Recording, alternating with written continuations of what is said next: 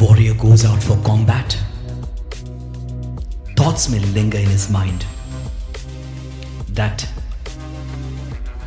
I lost the last battle.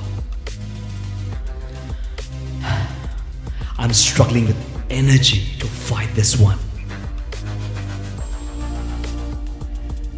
What if we lose again? My troops do not trust my directions, for I've lost a number of times at the hands of my foe. I'm still bruised from the last encounter.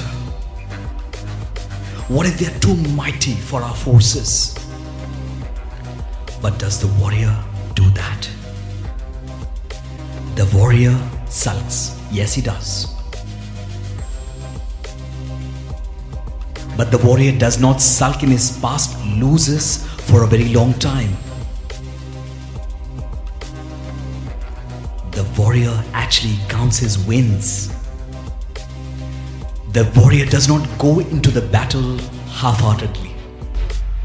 He goes out with full force, with determination and laser-sharp focus. The warrior trains his skill with the best. He cannot always predict the end win, can he?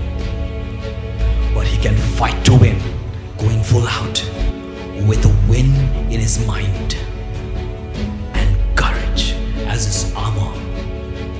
Advancement is his war cry. Victory, victory, victory is his anthem as he marches forward.